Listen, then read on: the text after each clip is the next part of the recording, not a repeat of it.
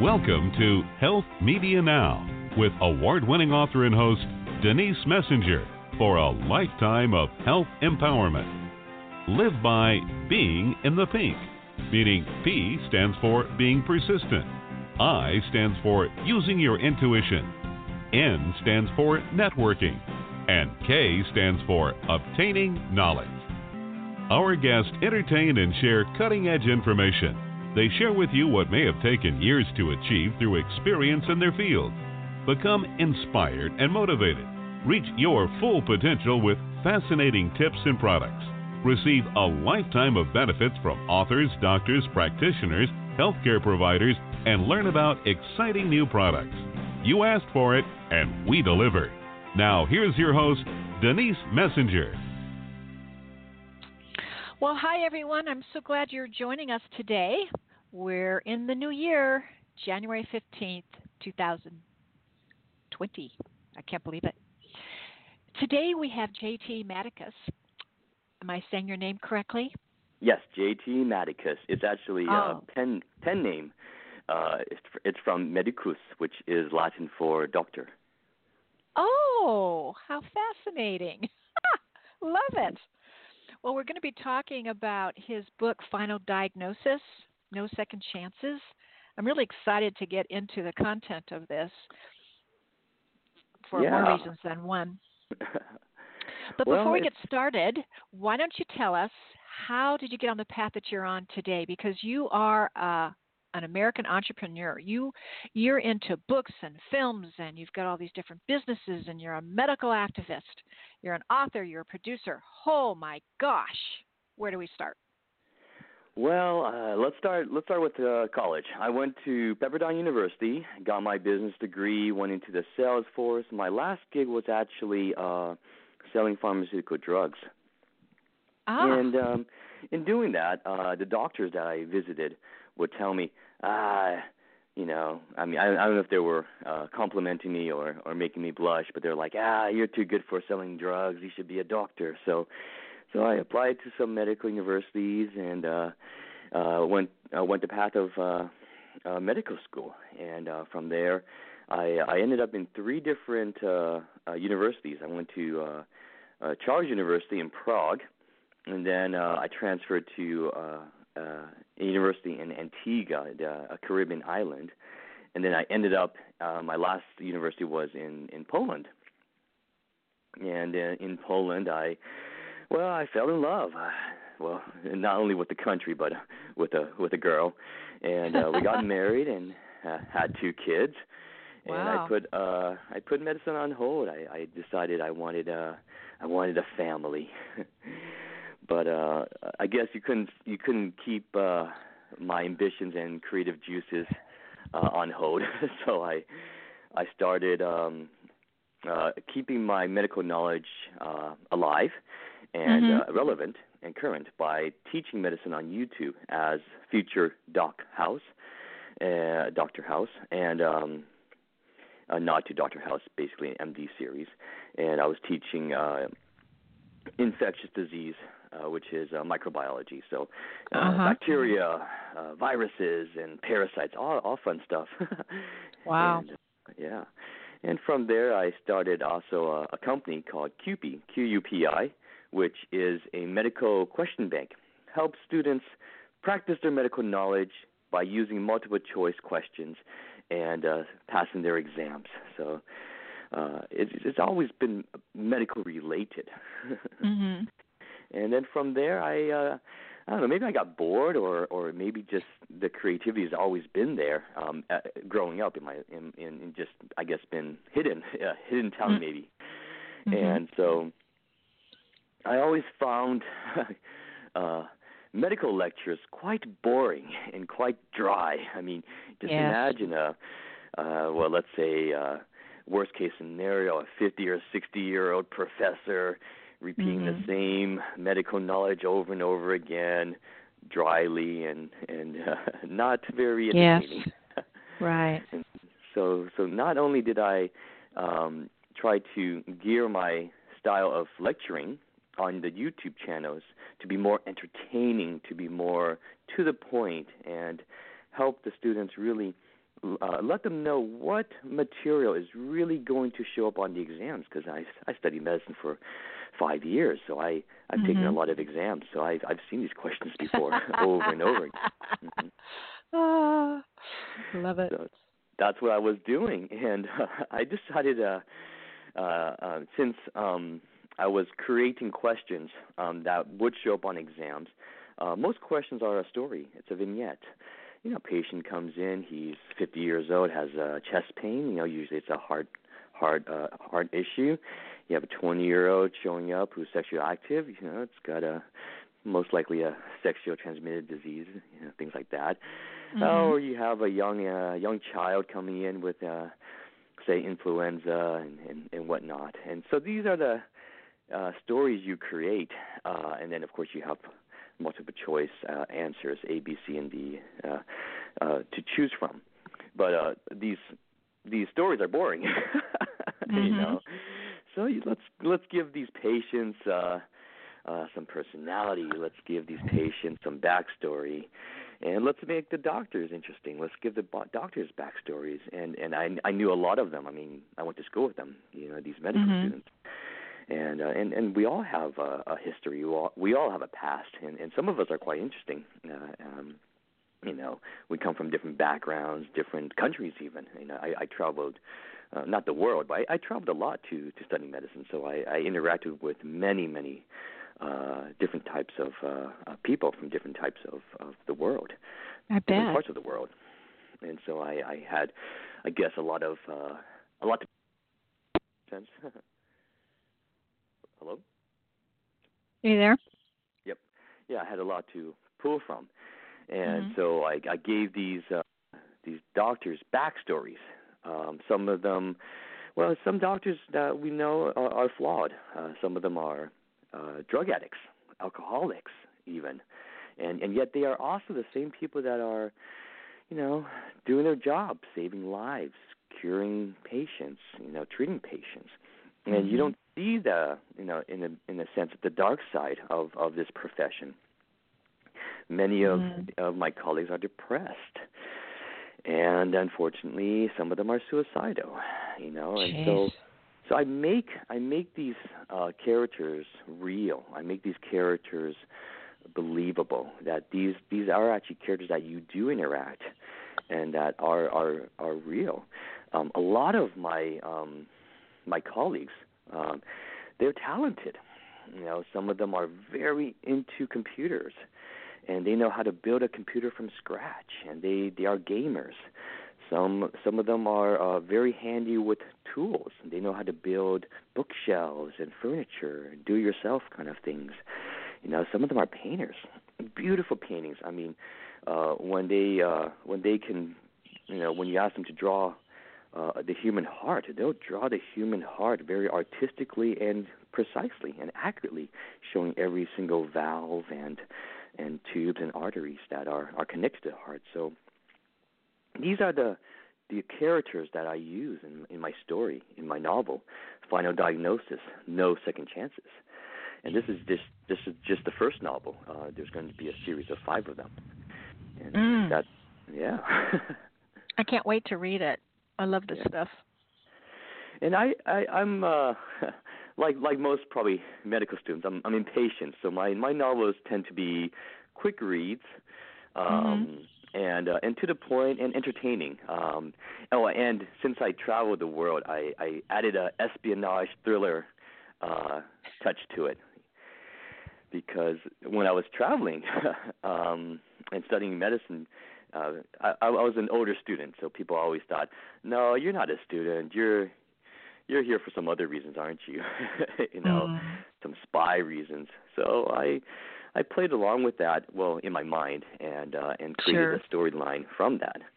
I remember I drove in Poland. I actually bought a British side drive vehicle. As opposed to a European side or American side drive vehicle. So I was driving on the in the passenger seat if you're an American, and and the reason why was because it was a $300 car. If I was to buy the European side drive car, it would be $3,000. And people thought I was like, oh, who do you think you are, James Bond? Because James Bond is British, and he drives on the wrong side of the car, wrong side of the road, apparently. So I added those kind of James Bond touches to the novel, and of course it's Europe, so you are exposed to many different languages. So in my novel, actually, we have Czech in there. We have in the next novel there will be some Russian even, and of course Polish, because hey, I married a Polish girl. So when my last university I was in Poland, so I fell in love, met a Polish girl, learned Polish, and it's quite funny because I don't look anything like Polish. So when I'm in say a small town and talking to the locals in Polish, it's quite baffling. How fun! That would be really fun, wouldn't it? It is fun. So against more kind of like areas to pull the spy genre, the spy novel from, and things like that. And actually, you know what? For example, like doctors, right? They have to do diagnosis. So they have to be a bit of a Sherlock Holmes, a bit of a detective, and in a sense, a bit of a spy too. You have doctors where they have to figure out the patient. What, obviously we have the symptoms, but how did they get sick? And so we have to find out through the history usually of the patient, what they were doing, where they were traveling, and to figure out how they got sick. So, for example, if it's, say, a heart disease, that's most likely genetics. So we got to figure out which gene they have that's causing them to, say, not process their cholesterol and have a high cholesterol level. And also, they're using new tools, social media even. So you can actually notice through social media, through pictures, you can actually see a progression of someone. For example, if they're losing a lot of weight, you can see that through the progression of their say, profile pictures or things like that. And you can say, hey, that's, and maybe even by being a bit of a spy or, say, a stalker, you can ask the right questions. Have you been trying to lose weight? And if they say no, well, that's a symptom. That could be a serious problem. And you can help diagnose a patient just by social media pictures. So doctors have to be, in a way, a bit of a spy, seeing everything and trying to use deductive reasoning to diagnose a patient. So that's why I think the spy genre mixed with the medical drama genre is just very easy to blend the two together. And I think that's what my novel serves as a with real medicine, but also entertaining. Very true. I wish in today's real world, doctors had more time with their patients. That is very true. I remember I was a student doctor in Antigua, which is a Caribbean island. And in Antigua, we saw patients, right? And I remember I only saw 2 patients that day, while my colleagues saw about 4 or 5. And I think the reason why was because I was really trying to figure out one of the patients. She kept on complaining about this and that, and it just nothing really added up. But I spent half an hour with her. And at the end of it, I figured out that she had post-traumatic stress disorder, which is not my field. I'm general medicine. And this is more psychiatry or psychology even. Right. I told her, I said, you have nothing wrong physically, but you can't tell them you have something wrong mentally, but, you try to... Yeah, that's a little tough. Well, you can't do that as a doctor or even as a student doctor. That's just right. It's a bit taboo, and that's not your goal. Your goal is not to just diagnose a patient and just be right and kind of push them to the side, but you encourage them. Hey, I think you really need to talk to to somebody about what's going on in your life. If you're not happy, talk to someone about that. If there's some struggles, if there's some anger issues, talk to someone about that. But this is not something that a medical doctor can help and treat. So that was the end result of that experience. But like you said, time, 30 minutes before I could figure that out. And yet we are going to our doctors, maybe even our general practitioner, and we only get, 5, 10, maybe 15 minutes if you're lucky. Yeah. So I always think if you have something really serious, you're going to have to probably pay a consultation fee with a doctor. For an hour or half hour of their time to be able to really get into the nitty gritty. And that's the truth, I think. I find a lot of my friends, they actually come to me first, so that I can kind of guide them and direct them. For example, if one of my friends come in with some skin issues, they say, is this a dermatology issue or is this a infection issue, an infectious disease issue, or it can be even both, because sometimes, say, for example, if it's a fungus, you have a wart, that's a skin issue, but it's also an infectious disease issue because it's an infection caused by a fungus, and or say it's a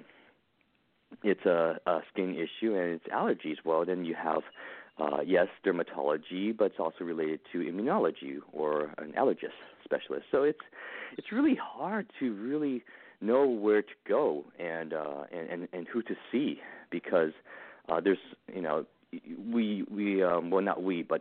many doctors are kind of tied to the bureaucracy and to the guidelines and the rules that are kind of dictated to them by, say, the clinic or the hospital. Insurance company. So, or insurance companies even. So if you are a general practitioner, you kind of are the gate doctor. You don't treat, you just kind of direct and diagnose. Primary care. Yeah, primary care doctor. Primary care. I'll refer you out. Yeah, exactly. It's like, I think it's endocrinology, so I'm going to refer you out. And it's like, do I get any medicine from you? No, they will, when you see that doctor in 3 months, because you usually can't see a specialist for 3 months, then you'll get your medicine. It's like, well, I might be dead by then. Yeah. Okay, I'm being a bit dramatic, but you can imagine. But unfortunately, the reality of the healthcare system in the U.S. really isn't at the top of the list in the world. Well, it's give and take. For example, in Poland, we have something called a national fund for medicine, for your health. And this national fund is where it's like an insurance, right? But it's a government-run insurance program, and they pull money from there to treat you. So I remember I needed surgery in Poland of any place. Oh wow! And I was like, okay, let's it's a small surgery, so let's go for it. And I went to the national fund process, and finally the doctor saw me, and she said, you've got two options. You can go national or you can go private. If you go national, you pay nothing. But we cannot do your surgery for a whole year. That's right. That's exactly it. Canada's like that too. Exactly. You go private, we'll see you in 2 weeks, but you got to pay for it. And so it's give and take. It's give and take. And but I really wonder though, even if you have to pay for it in that, say in Poland, I suspect the cost is still lower than what it would be here in the U.S. Yeah, because I believe the insurance companies drive up the prices. Here's an example, right? So no insurance in Poland, private, overnight stay, and surgeon, operating room, anesthesiologist, and to book a room, not only the operating room but the overnight stay room, ran me, I think, $3,000 US, which is a lot. Okay, I mean, how many people make $3,000 US a month, right? Right. But that same surgery in America would cost four probably times close that, to probably. Oh no, easily $20,000 US, but you have insurance that pays, say 60% to 80% of that, and you still left with say a $3,000 to $5,000 bill. Yeah, so it's about the same, but the thing is that, well, what's the point of having insurance if you're still paying the same? Yeah, it's a good point. Yeah, think about it. Yeah. So that's the situation I think we're in. I think we have an insurance issue, an insurance problem, as well as we still need some government intervention to help us fix the medical situation we're in. We also have a doctor crisis. So actually, I wasn't a fiction author initially because I'm studying medicine. I'm a bit of a scientist. So actually, I wrote a nonfiction book called "Is There a Doctor Aboard?" And it's just a 50-page manifesto of why I do what I do. Because I really think we have a doctor shortage. Aging population. Not only the aging population, but this aging population has a set of doctors that are retiring. And yes, the baby boomers, Generation X, should be replacing these doctors, but guess what? They're not going into that field. I know I'm Generation X, so I know my cousin, also Generation X. He went to medical school, became a doctor, and practiced for 2 years, left it. You know what he became? He became a stockbroker. That's interesting transition. He found more, I guess, satisfaction than in the stock market than in seeing patients. And I don't know why. I never really interviewed him, but I can imagine the long hours. Patients who are sick, and you get burned out. Seeing sick patients, some of them dying even, you get burned out. The long hours. And the compensation is just not there. When you're drowning in that $250,000 of debt minimum, that's a minimum. From medical school, yeah. From university studies. And you look at, and I don't blame him. It probably does look enticing when you can just be a stock analyst and make $250,000 a year. Better hours, possibly. Even. It's tough. Well, and again, with the transition with the insurance companies, et cetera, a lot of the primary care physicians are being driven out of their practices because of the expense. So they're going on the payroll basically. Well, hospitals can't theoretically hire doctors, but they set up these physician groups. And they put them into those groups. They have to. I mean, for example, probably in California it's a bit of a special situation, but real estate prices are so high, so expensive. And not only that, I remember as a pharmaceutical sales rep, when I was seeing these independent physicians, right? I asked them. I said, what is your job like? Is it as rewarding as I guess the romanticized version of it is? And he said, no, it's all paperwork. Yes, a lot of paperwork now. It's all bloody paperwork. We got to keep the file of the patient up to date. We get 5 minutes with the patient. We, try to diagnose them quickly or refer them out and prescribe some medicine, and we see the next patient. And I have a staff of 5, and I don't have a single nurse on staff. It's all billing. Administration. And administration. I don't have a single nurse to help me. I'm like, wow, that's, but he loves what he does. And they, especially that generation, they love what they do. And they got into this profession to heal people, to care for people, to treat people, to serve people.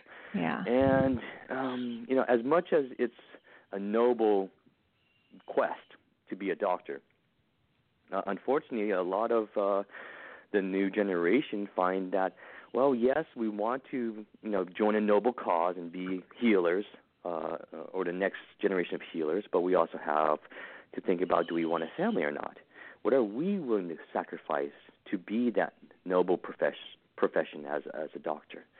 And is that sacrifice worth it? Because then again, they may end up in depression or abusing substances, which is very, very, hush-hush topic, but it's there, There's a bad joke, it's a bit dark, but usually the joke is, don't have your surgery on a Monday. Have your surgery on a Wednesday or afterwards, because the doctor is still hungover from the weekend.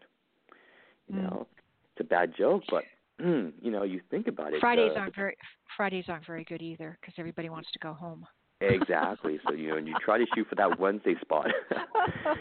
I'm sure you've been around them on Fridays. They're so exhausted. Everybody's talking about what they're going to do for the weekend, and let's get out of here. Let's get out of here. Let's spend time with the kids. It's what it is. I have a cousin who's a practicing doctor, and she cut her hours. She's like, I only work three days a week. It's way too much, because it's long hours, and she said, I have a family, I have 3 kids. Yeah. What do you give up, to take care of your patients, and is it fair? Is it fair to her? That's the question. So it's a tough situation. Yeah. I see us going into telemedicine. In other words, primary example was today I went into one of my physician offices, and they have contracted somebody on the outside to update your medical history. They literally handed me an iPad, and all of a sudden there's this live woman who looks at me and says, "Hello, Denise." And I'm like, "Hi. I'm here today. We're going to update your medical history." It was it was weird. Wow, it's funny because I actually heard of a story very similar to that, and I actually used that in my novel. So in the novel, the main doctor, the head doctor, right? He's in a control room. He's far away from the patient. He doesn't even see the patient, and he sends his minions to do the doctor duty. All right, check his thyroids, listen to his heart, how many breaths is he taking a minute, do all those things and report back to me. And that's what it is. The story came from a friend of mine. His father had a heart attack. Rushed him to the hospital. I won't mention which hospital because people are going to get in trouble, but rushed him to a hospital, right? Got stabilized. And my friend was there the whole time. And they said, okay, he's stabilized. We're ready to discharge him. My friend said, he just had a heart attack. And I have not seen a single doctor come into the room to introduce himself, to look at his paperwork, to evaluate him. Not a single doctor come in. And when the nurse kind of implied and said, what? Oh, the doctor is overseeing it, right? Okay, doctor's overseeing him. Get him in here now. It's impossible.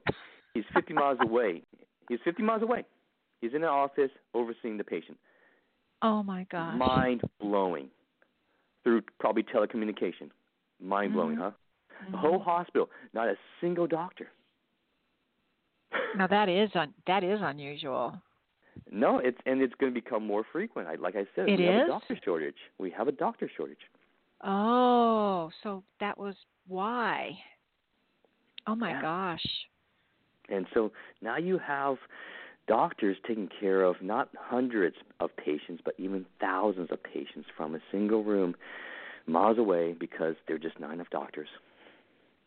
Huh. Well, where are those doctors? In the bigger, where are they located? Cities. In the bigger cities. Oh, I see. We are losing hospitals because there's nobody to run the hospitals. All the doctors are going to the big cities. There's no doctor shortage in San Francisco, San Jose, Los Angeles. But you talk about Fresno, you talk about Modesto, you talk about other cities that are rural. Now we have a problem. You better not have a heart attack in those cities. You won't make it. And that's, I wrote in my nonfiction book, the Is There a Doctor Aboard? I have a fictitious story in there to give the example of that scenario spelled out. Oh, And you know what? The doctors that are in those rural cities are all fresh-faced, younger than your son probably, treating you. And fresh out of college, fresh out of university studies. And there's the senior doctor is probably 50 miles away. It's bad. Ooh, interesting. We need to fix the situation. I think there are some solutions that I presented in my book, my nonfiction book, of course. One, obviously, let's get the government to start, loan forgiveness. Encourage people to be doctors, for one. I could have sworn I read something recently. It was probably some specific state that's offering to pay for medical school for students. Yeah. For example, Iowa, Kansas, the really underserved states, they have not a single doctor. They don't mention it. And that's why they will pay your medical school, but you will have to sign a contract that you will serve 10 years in their hospital. Okay. And that's one way, but I think it's a bigger problem. That will get us a few doctors here and there, but we're going to be short thousands of doctors in the next 5 years. Then what? Well, I do see a lot of nurse practitioners. True. Nurse practitioners are filling up the spaces and filling up not the loopholes, but I guess the missing right, doctors. The missing I guess force that the doctors are leaving. As the doctor force is leaving, then the nurse practitioner force is kind of stepping up and taking over those roles. On the same note, nurse practitioners have this exact same knowledge as doctors, but there is some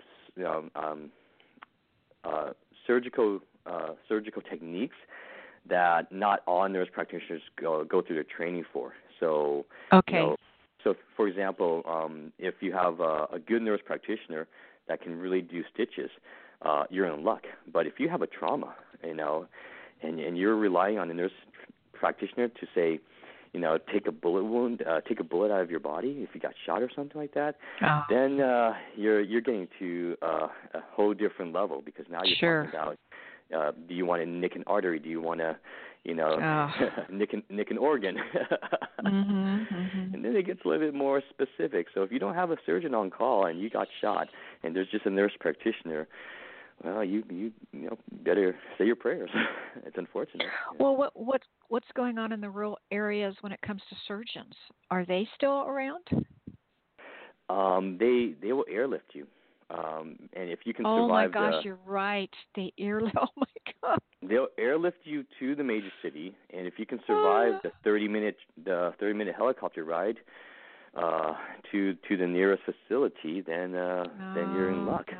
But I've heard some horror stories where industrial equipment, farming equipment, severed an artery, and they couldn't get the patient to the hospital fast enough. There wasn't a local clinic to deal with that situation. It's tough, and that's real. Yes. So you plan to write 4 more books? Yes. So the first book is set in Europe, and actually they're all set in Europe. So it's just different cities in Europe, and these are the cities that I've traveled to. So I'm familiar with them. I might even be familiar with the language even. So I'll throw that into the mix as well, and that's what I'm doing. And it's a spy novel. So there's definitely a villain. There's some heroes, but there's also all the characters are a bit gray, because all the characters believe that what they're doing is just, what they're doing is righteous. Even the villain believes that what they're doing is just and righteous, and that they see the hero as the villain, stopping them from doing their, righteous goals, I guess, or righteous goals. So that's how I write, and the reason I write that is because we are all a bit of a gray character. We're not black or white even, and we are. And the reason I write about that is because as a doctor, we're in ethics, we're given these tough scenarios, and you hear the horror stories. The patient is brain dead, and you go through the procedure, and but this brain dead patient, what do you consider brain dead? I mean, do we go straight for the book? And even if we do, there's always these one or two exceptions to the rule where they do say come back, even though they were diagnosed as brain dead. But on the same note, same with dead people. On the same note, they have organs. Dead people come back too. Yes, dead people can come back, zombies even. But no, more importantly, I think the ethics comes, the morality comes in. They're an organ donor. Now, do you yes, you follow the procedure, you claim it's brain dead, but you also know that they're an organ donor. So did that kind of bias your decision? Yeah, it depends on what's going on at the hospital at the time, probably. It's kind of scary. Yeah, it is, and it's a tough job for. Yeah. I remember one of my colleagues. He ended up in neurology, and day by day that was his job. He would go to the hospital, run all the tests, and decide on paper. Oh no. And he just it destroys you. It eats at you over and over and over again. It's tough. Yeah. It's a tough job. We always have this impression that doctors don't have emotions, that they have to close themselves off. But there's got to be situations where it just gets to them anyway. Oh yeah. Usually it's when children die. It's one of the worst. It's one of the worst when children dies, or even if it's sudden. For example, I remember I was eating as a pharmaceutical rep. I was eating lunch with one doctor, and another colleague were talking about a patient that I just saw her last week, and she died. We missed it. It was lung cancer. And they're just eating and talking about it, and I'm like, wow, Well, yeah, you kind of ask yourself, how can they miss lung cancer? How you'd have can to you ask. miss lung cancer? Well, lung cancer, if a patient stubbornly does not go to a doctor and has a persistent cough and they think it's the flu or something else, it'll go away, or sometimes it's the medicine. There's a medicine called ACE inhibitors, which one of the side effects is a dry cough. So you always look for the simplest solution to the situation, and you think, you're on ACE inhibitors, so you're probably going to have a cough, And gotcha. And it happens, We are all human. We all make mistakes, I know that there is a perception of doctors to be almost godlike or superhero with capes and, superpowers. But, I was undiagnosed. Actually, that's another thing. I was undiagnosed for 4 years, and I got sick actually during my first year of medical school. And that's why I kept on hopping from different medical schools to medical schools, because I kept on taking time off to go see specialists, doctors, to get a diagnosis. And they kept on missing it. And it was a very simple illness, actually. It was, if you want to know the illness, the diagnosis, you should buy my novel, Final Diagnosis, No Second Chances, because I wrote about that. But the point is that 12 specialists missed it. 12. They weren't looking in the right place. They were looking at the heart. They were looking at the stomach, the intestines. They were looking at. Well, actually, a lot of them wrote me off as psychotic. This is something you need to talk to a specialist about, but not a medical specialist. I'm like, dude, I study medicine. And it was funny because they're like, even more so because all medical students are hypochondriacs. You didn't know that? No. And I was like, that does it. You guys are not taking me seriously. And it was sad because you know who ended up finally diagnosing myself? Me. I ended up finally diagnosing myself. which was really, really sad. And you know what? And to be honest, I don't really blame them because this is here's a spoiler alert, but this is an organ that usually is removed in childhood, so no one has really ever seen this organ. And so no one even knew what to look for when, and which is, fair enough, right? But I was adopted, so I kept that organ. It wasn't removed in childhood. I kept mine. Part of me.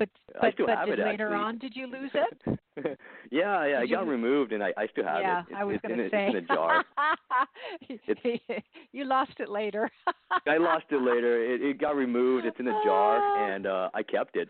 And it was funny because we were... in a jar?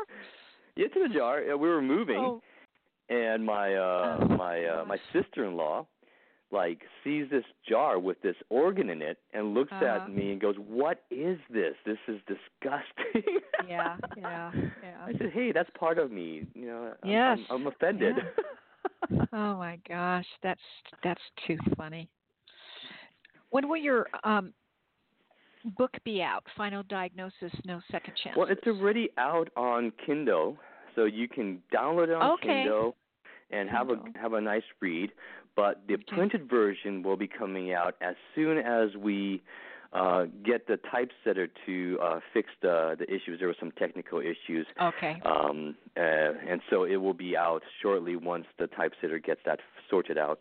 But it's already out electronically on Kindle, and it's great. It's great. It's got illustrations. When I wrote this novel, and I got great feedback from those that read it before it was released. Sure. That I actually commissioned an artist, a Polish artist, to draw the not only the cover, to illustrate the cover, but also in front of every single chapter. And these are short chapters because I like to get to the point. I don't like to write too much. I'll describe the room as, hey, it's a room with a green wall. I'm not going to get into the details about what shade of green it is. That's for the other novelists to write about. Right. But I get to the point. I'm more of a character writer, so I really like to develop the character, their personalities, and whatnot. But anyways, so the illustrations were of a lot of them were of the characters, so you can really kind of get a visual of what you're reading a bit, as well as there's some artisticness, symbolism in some of the drawings, the illustrations that he did. He's a fantastic illustrator. His name is Gabriel Rodak, and he does also other types of paintings as well. So he does that. Actually, he's also the director of the film. Oh, that's wonderful. So when he overheard the project that I was going to shoot the film, he's like, pick me, I want to be the director. And I didn't believe him. I thought, oh, you're just an illustrator. I didn't know you could direct. So we did a couple casting auditions, and I found out he's really good with the actors. He really knows how to work with actors and actresses and get what he needs from them. So he ended up directing the film that was produced based off of the novel, of course. Final Diagnosis, No Second Chances. Yeah. Well, it's been quite a pleasure. We've been talking with J.T. Madicus. He's the author of the book Final Diagnosis, No Second Chances. It is available on Kindle, and the printed version will be coming out. We will await that one. Shortly, hopefully. Yeah. Thank you so much for coming on our show today, and we will continue to follow your success with your book and the other books that will be forthcoming. Thank you, Denise, for having me. You're so welcome. Take care. You too. Take care. Bye-bye. Bye-bye. That wraps up our show for today. Please join us again next Wednesday, 4 p.m. We'll have another wonderful guest for you. Until then, please be well. Bye-bye. We celebrate our listeners worldwide and invite you to contact Denise at www.healthmedianow.com with any questions you may have, and follow her on Twitter at Health Media Now and Facebook at Health Media Now.